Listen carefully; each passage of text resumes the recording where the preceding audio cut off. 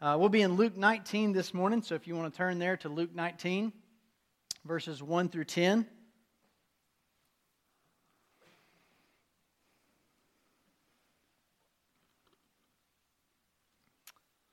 And we're in just a mini-series, I guess, maybe 6 weeks or so, talking about the gospel. I'm going to hand this down here to Maggie, if you can come grab this for me. I don't want to knock any of these off.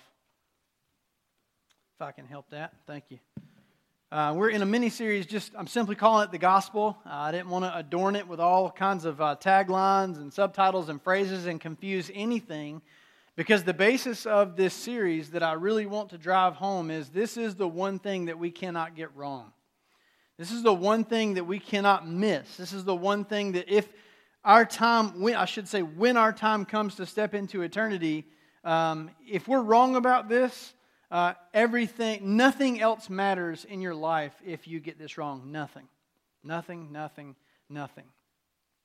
If you get this wrong, you will spend eternity, time without end, separated from Christ. And so this is of the utmost importance. And so I want to start keep your place in Luke 19 with a reading from Ephesians chapter 2 that I read this morning in preparing my mind and heart for this text. Ephesians 2, 8 and 9, I want to read it really, really, really slowly. Probably to a lot of folks in this place who maybe your story's similar to mine. I started going to church when I was pretty consistent, I guess about 5th grade or so. And every time the doors were open for youth, I was waiting to race the youth pastor into the building. I was that kid. There was one year actually we went to camp. And it was a middle school camp. We broke off in middle school and high school that year because there were so many in our group. And I was the only boy that went. And I ended up having to spend the week with my youth pastor. And, a lot of guys would be like, oh my gosh, I don't have any buddies here. Well, my youth pastor's wife is an excellent baker. And so she sent just loads of cookies and the most amazing sweet tea ever.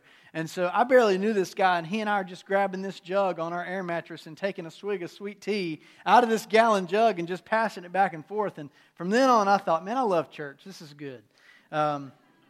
But I grew up with kind of the mentality of don't smoke, don't drink, don't chew, and don't run with girls that do, that kind of thing, And if I could just sort of keep my nose clean through middle school, high school, and college, I was a good kid, And I didn't realize, I gave my life to Christ, and I trusted in grace, but I didn't realize that I lived like a functional atheist for many years. Many years. And I essentially got to college and began hearing deeper teaching, probably than I had just paid attention to, because I did have a wonderful youth pastor.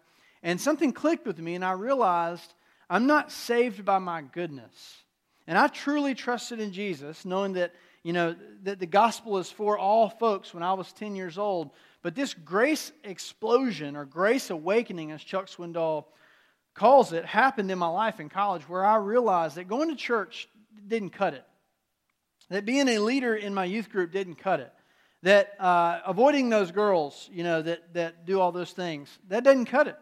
That I was going to have to be leaning and resting on something else in order to be acceptable to God. And so Ephesians 2, 8, and 9 really are close to my heart as what I would say is a recovering Pharisee. We talk about recovering alcoholics and recovering addicts and this and that. For a long time, I was trusting in my works. And so if you're here this morning and you have a tendency to pull out your list of things and say, read them and weep here. Look at what I've done. Look at how I've served. Look at who I am. Look at who my dad and my granddad were. Listen to this text very closely.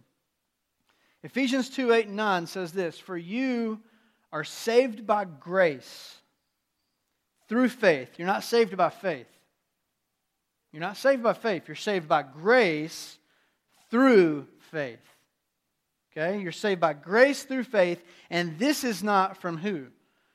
From us, from ourselves. It is God's what? Gift. The word grace means gift. They're synonymous. You're saved by a gift. You're saved by grace through faith. This is not from yourselves. It is God's gift. Again, Paul says, not from works, so that no one can boast. So this morning I want to talk to you from Luke 19 for a little bit about how the gospel is not the same thing as religion. The gospel is not the same thing as religion, and we're going to hit the purpose of the law after we look at the story of Zacchaeus. Last week we covered pretty quickly Genesis 1, 2, and 3. So creation, man, relationship, everything's good in the garden. Everything comes crashing down at the start of Genesis 3. God perfectly formed our world and perfectly set us up to relate to Him and to rule over this world. And the Bible says it was good, good, good, good, good. Tov, tov, tov, tov, tov. It was all good. And at the end it was very good. Until Genesis 3. And Satan came in and lured us away from keeping, listen to this, the one rule that we were supposed to keep. That was all. I mean, we have more rules for the tribe after school program downstairs in our fellowship hall. Don't this, don't this, don't do this, do this, do this. 3 or 4 or 5 of those. He just said, don't eat from one tree. I mean, just like leave it alone. Okay? Leave it alone. And so even at that point, we had the ability to choose. One rule, we failed to keep it. And what happened? Everything in our world spiraled down into chaos. Sickness, sadness, darkness, pain, confusion came in. When you look around the landscape of our society and our culture today, confusion is rampant. Sexual confusion, gender confusion, work confusion, family confusion. Who's in charge of the home? Who's leading? How should we do all these different things? Confusion is rampant. You say, where did all that confusion come from? The Scripture tells us plainly. We are all suffering, as Lloyd Jones says, Martin Lloyd Jones, from one thing, one cause, and it is sin. And it manifests itself in a million different ways, but there's one sickness. And so lest we think, I can get this thing right in my life, and once I conquer that, everything will be fine. No. Not at all. The devil wants you to believe that, so that in works you focus on fixing this thing in your life, and you try to fix, and the whole time he's preparing another left hook to hit you out of nowhere. The big idea I tried to put forward last week is how the gospel is not just a New Testament concept.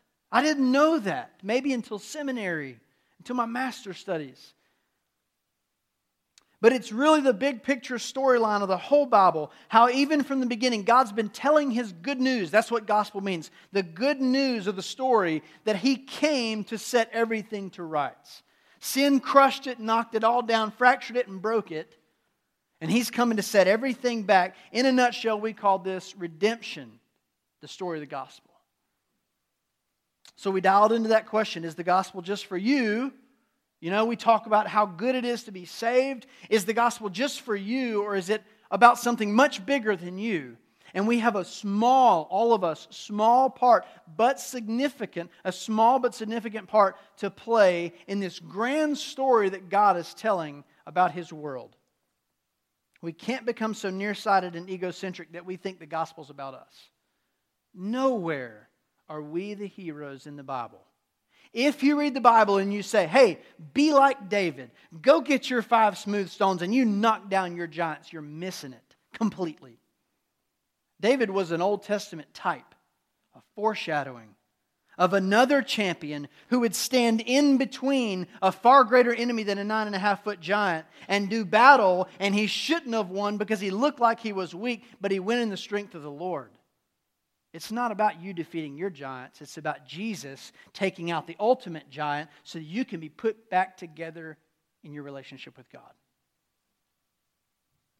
So today I want to jump way ahead in the biblical storyline and go to the account of a wee little man named, I'm assuming you all know the song, right? Zacchaeus was a... Okay, VBS is coming back to you. VBS is coming back to you. There was a picture. We don't have the picture, do we? Do we have the picture? Okay. I had a picture of a wee little man who climbed a real sycamore tree in the city of Jericho in last February. That wee little man would be myself. There was a sycamore tree in the city of Jericho. An interesting fact that I learned, sycamores grow nowhere in Israel except for in the city of Jericho. Fascinating detail that we don't catch, But that's just a little thing that the Holy Spirit dropped in there to verify the veracity, the truthfulness of God's Word. They only grow in that one place. And so I found this sycamore tree, and it was gated off. It wasn't the one Zacchaeus climbed, so don't get any big ideas, But it was about 700 or 800 years old. And actually, the Romans went through and lopped all the trees down for their fires, so there was no trees for a period of time. And so I kind of staged this picture of myself climbing the tree. It was just, I couldn't pass it up. It was just too fun. And so today we're going to look at this key question. Write this down if you're taking notes. Why is it that the gospel and not religion is the thing that changes people's lives? Got to get this right, church. Why is it that it's the gospel and not rule-keeping, law, or religion that changes people's lives? Religion simply will not work. It is an outward veneer. It simply will not create lasting life change or produce eternal life in a person. Even though on the outside you look shinier, you look prettier, everything is more intact, you look like a better version of you, Josh 2.0. But really inside, Jesus said about the Pharisees, you are dead. He said to the Pharisees, he called them whitewashed tombs. Deadness on the inside, looking beautiful and white on the exterior. So we're going to walk through his story, then we're going to zip back to the Old Testament law so we can get a feel for the purpose of it. Then we're going to come in at the end. I'm super excited about this sermon, so please, I know it's 11:45, I get that. Please hang with me for this one this morning, okay? Let's read Luke 19, 1 through 10. Let's read that together. He, talking about Jesus, entered Jericho and was passing through. There was a man named Zacchaeus who was a chief tax collector. Important detail. And he was rich, Luke tells us. He was trying to see who Jesus was, but he was not able because of the crowd, since he was a short man. So running ahead, he climbed up a sycamore tree to see Jesus, since he was about to pass that way. When Jesus came to the place, Jesus looked up and said to him, by name, don't miss this. He didn't say, hey, you. He said, Zacchaeus, hurry and come down, because today it is necessary for me to stay at your house. So he quickly came down and welcomed him joyfully. And all who saw it began to complain, he's gone to stay with a sinful man. That's my best Pharisee voice. But Zacchaeus stood there and said to the Lord, look, I'll give half of my possessions to the poor, Lord. And if I've extorted anything from anyone, that's the understatement of the year, I'll pay it back 4 times as much. Today, salvation has come to this house, Jesus told him, because he too is a son of Abraham. For the Son of Man has came to seek and to save the lost. So let's walk through this story momentarily here for a moment. By most standards, we live in a pretty small town, right? 8,000 people or so, pretty small town. 7 or 8 years ago, me and 2 friends of mine jumped in my little Civic that I'm still riding around, and we took that thing as far north almost as we could go, it felt like anyway. And we parked it in Newark, New Jersey's airport, and we rode a bus across the state line into New York City, and we spent about 16 hours there. We stayed one night, and decided to come back. We ate all the food that we could possibly squeeze into that amount of time. But we went all around that city on some business, and it is one of the most amazing cities I've ever been to in my life. Everything else seems to pale in comparison to it. I just stood in awe. People hustled around me. Taxi cabs are honking at each other and swerving through lanes and everything. And I think, man, the 5-lane is looking so good right now to me. You know, people are shouting at each other. I watched 2 taxi cab drivers get out and get in a fight on the street, and we just stopped and watched. I mean, it was just awesome. It was amazing. It was a great place. Crazy place. Jericho is actually the New York City of that day. It was an amazing city, really close to NYC, extremely wealthy, great location for imports and exports and business. It had great forests and palm groves, which actually perfumed the air for miles around. So it was the perfect place for Zacchaeus to settle in and make a killing. I mean, really make bank when it came to being a tax collector. Let me give you a little bit of background on the tax collectors. Ethan touched on it, but they had an interesting setup in their job. In his book, Gospel, J.D. Greer really goes into fascinating depth on the background here. He says, when the Romans conquered a foreign land, they would immediately begin collecting taxes from the cities they had defeated in battle. But instead of trying to send a transplanted Roman official into a foreign place to go find out where the money is, one of the things they would do is hire out someone on the inside. Trying to find the money in the city was like finding a needle in a haystack. And so they would hire out a Jewish insider, somebody who was of Jewish descent, who was willing to basically turn their back on their people and work for the Romans. And so they were going to go around and collect taxes on behalf of the enemy. These folks were hirelings. They were sellouts. They were turncoats and traitors. And what the Romans would do is send a garrison of soldiers with them. So when Zacchaeus stuck out his hand and said the tax is, fill in the blank, nobody's going to argue with him. Nobody's going to try to beat up this wee little man because there's a garrison of soldiers back here behind him, protecting him and backing him. And as far as ethics were concerned, the Romans really didn't care how much extra Zacchaeus demanded. So I always used to tell children, if the tax was, say, $1 in just today's thought for kids, if it was $1, Zacchaeus might say, the tax is $5, please. And where would he put the other $4, hypothetically? In his pocket. And he padded his pocket and became rich off of ripping off his own people. So how fun was Thanksgiving time for Zacchaeus?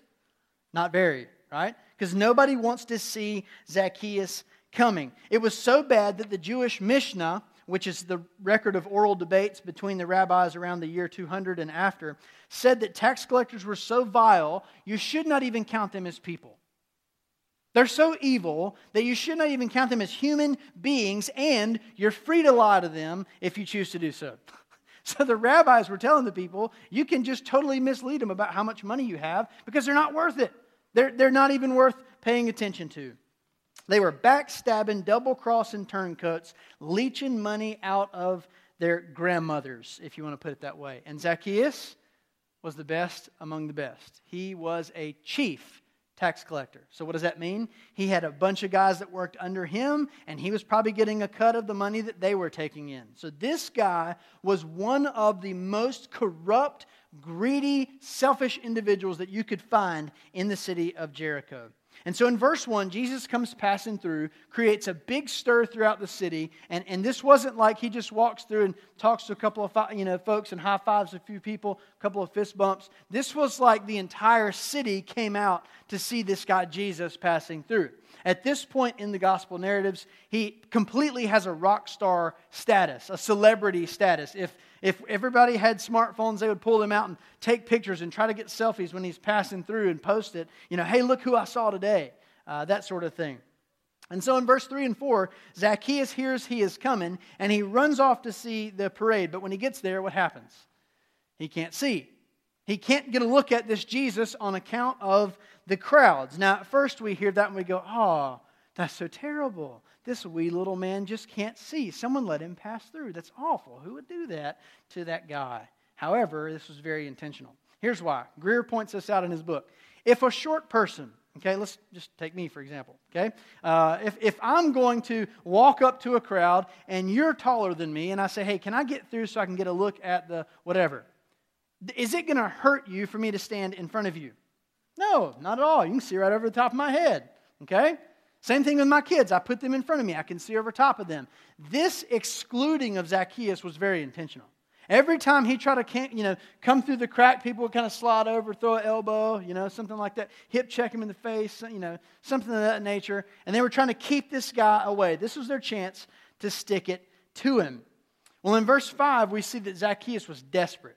You don't read that in the text because we run past it too quickly. But verse 5 indicates the desperation of Zacchaeus. Verse 4. Running ahead, he climbed up a tree because Jesus was coming that way. Listen, how many of you are going to leave out of here and run anywhere? Men. Anybody running? It's not dignified to run, right? We don't look like grown men. We look like little boys. Now, how many of you are going to run out here, turn left, and climb up the tree right here in the courtyard? Nobody. No one's going to do that. Well, especially in ancient culture. Did somebody raise their hand? Okay, Ryan. Okay. I thought it was Raymond for a second. No one's going to do that. I'm kidding, Raymond. I'm kidding. No one's going to do that. And especially in ancient culture, it was one of the most undignified things that a grown man could do. Remember the story of the prodigal son? What did the father do? He pulled up his outer garment and he ran to his son. One of the reasons Jesus put that in the story is because the man threw off all dignity and said, I don't care what anybody else thinks about me. I'm going after my son. That right here is what we see. Zacchaeus runs ahead. He climbs up into a tree so he can get a good look at Jesus. And what does Jesus do?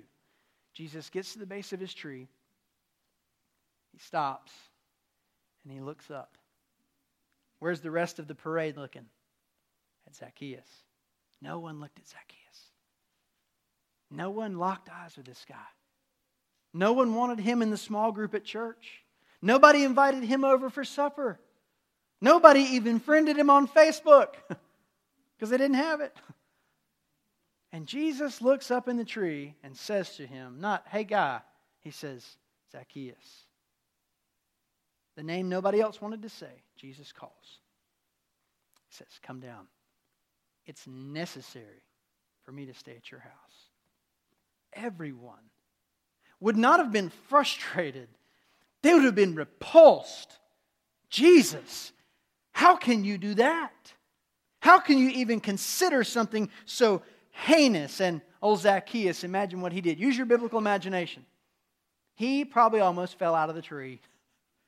He probably almost stumbled and caught himself on a branch. And when Jesus called his name, he scurries down to go have table fellowship with Jesus. You didn't do this.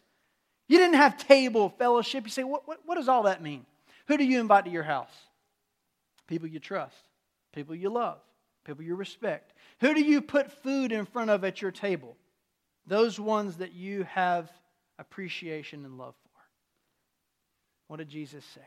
We're going to sit down and eat together. Me and you. The whole town couldn't believe it. Everyone grumbled and complained. Does he know about this guy? Does he know what he does for a living? Surely he wouldn't hang out with that guy. Of course he knew about Zacchaeus. He knew all about it. That's why he was doing it. That's one of the things I love about Jesus. Just when we think we have Jesus figured out, he says something or he does something that just knocks everything sideways. Now, stop the story. Here's the puzzling part. When Jesus went to stay with Zacchaeus, the scripture never records what Jesus did say or didn't say to Zacchaeus.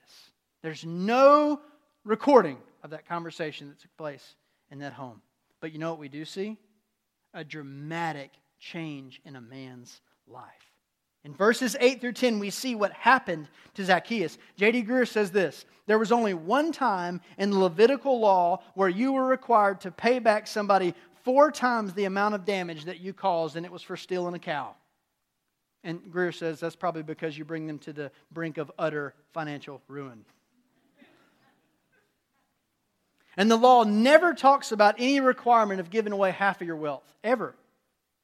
And Zacchaeus did both. So the greediest guy in town, in the course of one meal, goes from greedy to generous. How does that happen? How did that change like that take place? And he exploded the boundaries of generosity. Something didn't just shift in his heart. Something didn't just kind of click. Something radically broke inside of Zacchaeus. He was changed, as Greer says, without a command. So here's my question. Hang with me. Here's my question. Zacchaeus grew up thoroughly Jewish. Culturally, he was thoroughly Jewish. He was acquainted with everything that he would have had to learn as a Jewish kid growing up in that day. Yet, the Torah and the law was not enough to change his life. Why? That's the question we have to get at. Don't read the story of Zacchaeus and just go, oh, Jesus loves rotten people. We're rotten people. I'm rotten people. Okay, I can tell you that without Christ. That's the big picture of the story. But don't miss this. Jesus didn't go into his house that we can tell and roll out a scroll and say, now Zacchaeus, remember to keep this one, this one, this one, this one. 613 or whatever they came up with, total laws. So what is the giving and the purpose of the law in the Old Testament? Let me give you a quick summary. Pause Zacchaeus a minute. Let me give you a quick summary. The book of Exodus tells of God's great rescue of Israel from Egypt. Awesome story. Awesome story.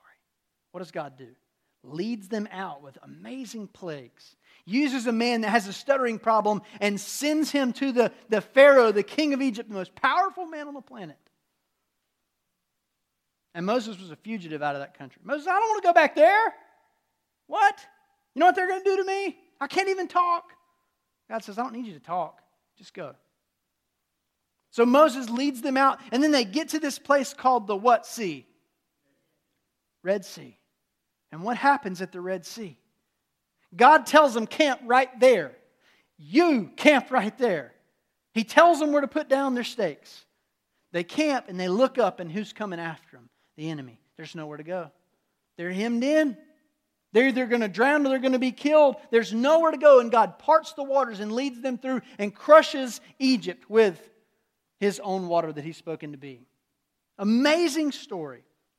But it's not just about Israel.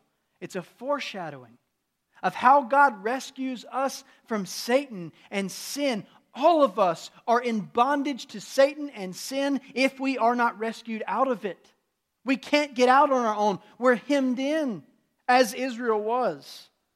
But we need to get the timeline right of the Exodus rescue and the giving of the law, because it tells us about the purpose of the law. Exodus 14, God delivers Israel. Go read it. Exodus 14, God delivers them.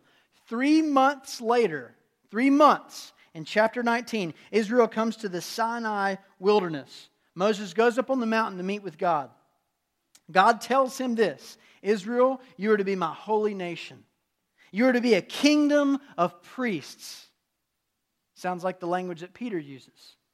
Holy nation, royal priesthood, a people for my own possession. Peter's picking up on the same language.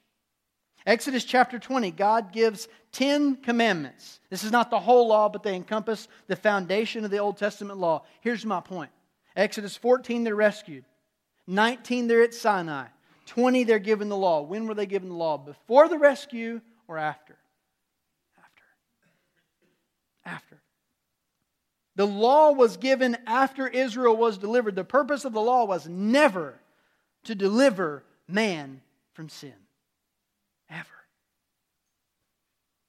The purpose of the law was to define and identify a people who keep this law not to save themselves, but because they have been saved and they belong to this God.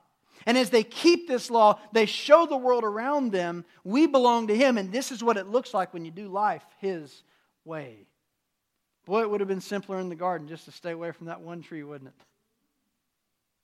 But guess what? God keeps coming after us.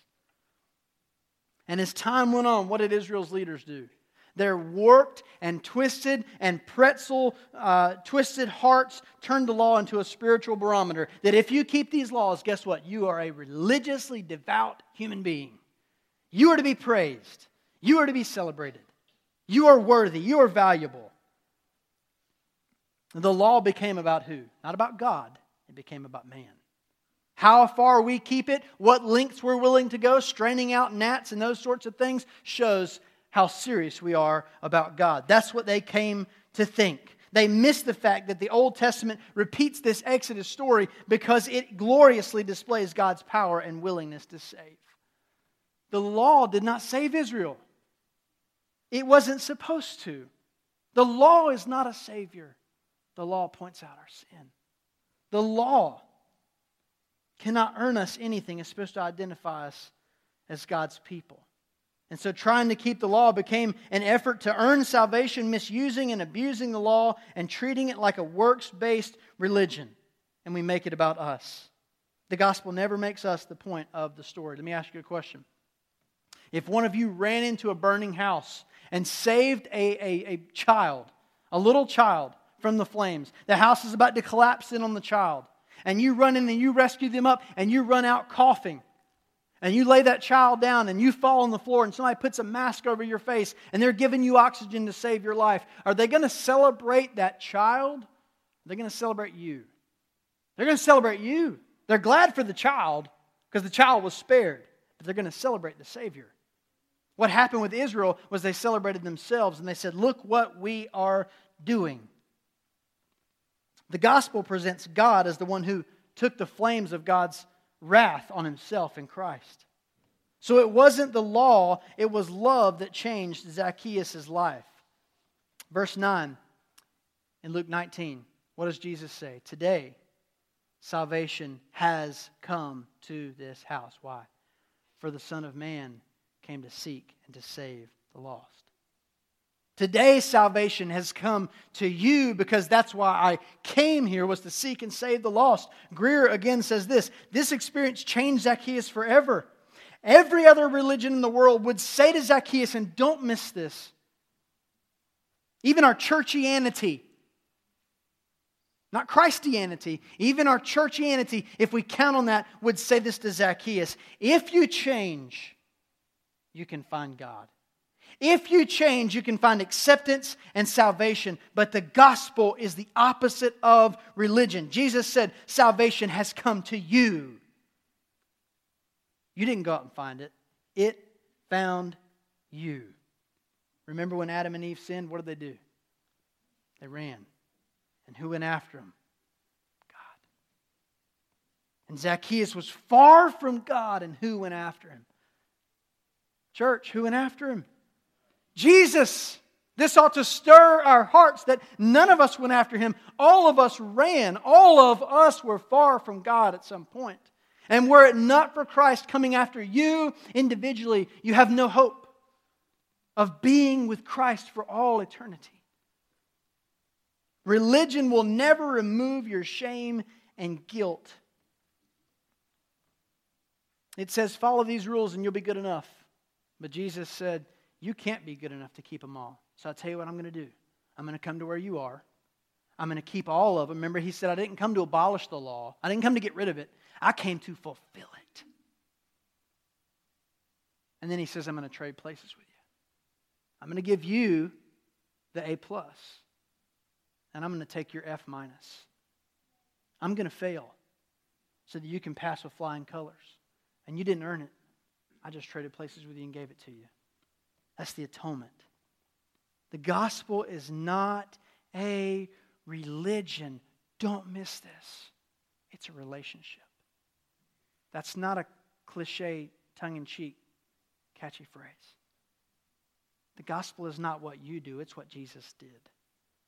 If you miss that, if you step into eternity, and God does ask that question, why should I let you into my heaven? And you say, oh, but look, Lord, here's all I did for you through 60 years of service in your church. He'll say, that's not going to cut it, I'm sorry. It's worse than that. He'll say, depart from me. I never knew you. That should strike fear into your heart if you have not trusted in grace. That should wake you up this morning if you're falling asleep on the gospel. It should call you to say, I'm forsaking everything else in this world except for Jesus, because He is the only way to salvation. He is salvation. That's what His name means. Religion will never remove your shame and guilt. I don't care how good you are. It'll clean you up, put a pretty plastic veneer on you while everybody lauds you and praises you. And it will be for you an air-conditioned train ride to hell.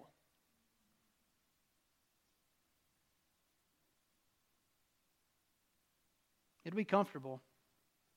It'll be fun. It'll be good. But it will not make it into eternity. I'll close with this. Listen to this. Greer again says this. Why was Zacchaeus in that tree? Because he was despised. Jesus would end His ministry hung on a tree being despised. Jesus called Zacchaeus down from that place of shame and into a place of honor, and He took Zacchaeus' place on the tree. What a gospel right there. The gospel in a tree. That's what I should have titled the sermon. Jesus calls you down because He took your place on a tree 2,000 years ago. Please ask yourself, how can I get over that? How can anything else compare to that reality? How can anything else fill and absorb my time and my mind and my resources? How can anything else matter as much as that? God didn't leave you to your own devices. He came after you because you would not have gone to Him. We love Him because He first loved us. Gospel change is the Spirit of God using the story of God to make the beauty of God come alive in our hearts. Gospel change is the Spirit of God using the story of God to make the beauty of God come alive in our hearts. You are one day closer to eternity than you were yesterday. All of you, myself, you are one day closer to where you will spend eternity. This life matters. It's significant. You bear the image of God. But think about that. One day closer to the great white throne judgment, and religion will never write your name in the book of life. I know and trust that many of you are saved by grace. I know and trust that many of you are bearing fruit in keeping with your salvation. I'm not preaching as if there are 170 or whatever lost people in this place. Please don't misunderstand that. But you know what? If you are saved by the gospel today, if you are saved by grace today, your heart should be beating like this. You should be so stinking excited right now that you're not worried about, is he talking to me? How dare he say that? That's terrible. You should be going, I'm with you, what you're saying. And if you're lost, your heart ought to be beating like this, thinking, I'm trusting in something else that's not going to work. I'm on a burning ship. I'm sinking.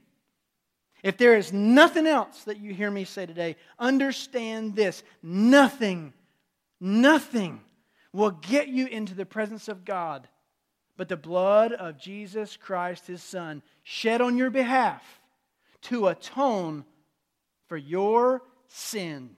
Yours, mine, not somebody out there, us. The gospel is not religion. It is a relationship. You possess it or you do not. Let's pray.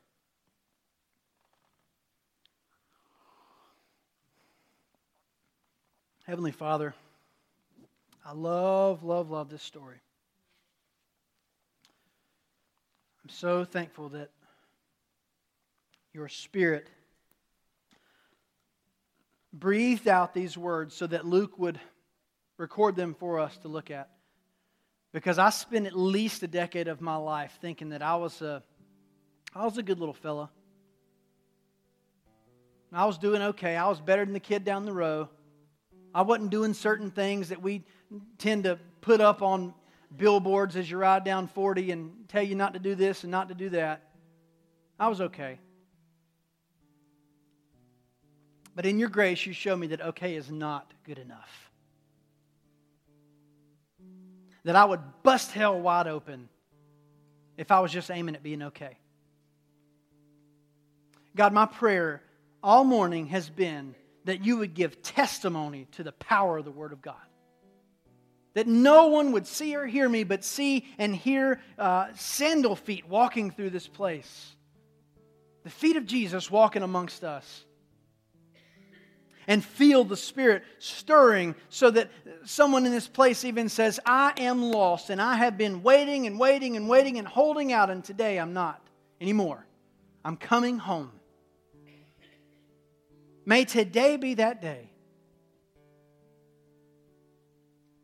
For someone, that salvation comes to them.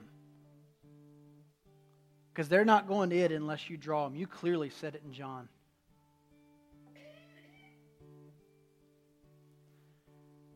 God, thank you for the privilege of standing here this morning with your word.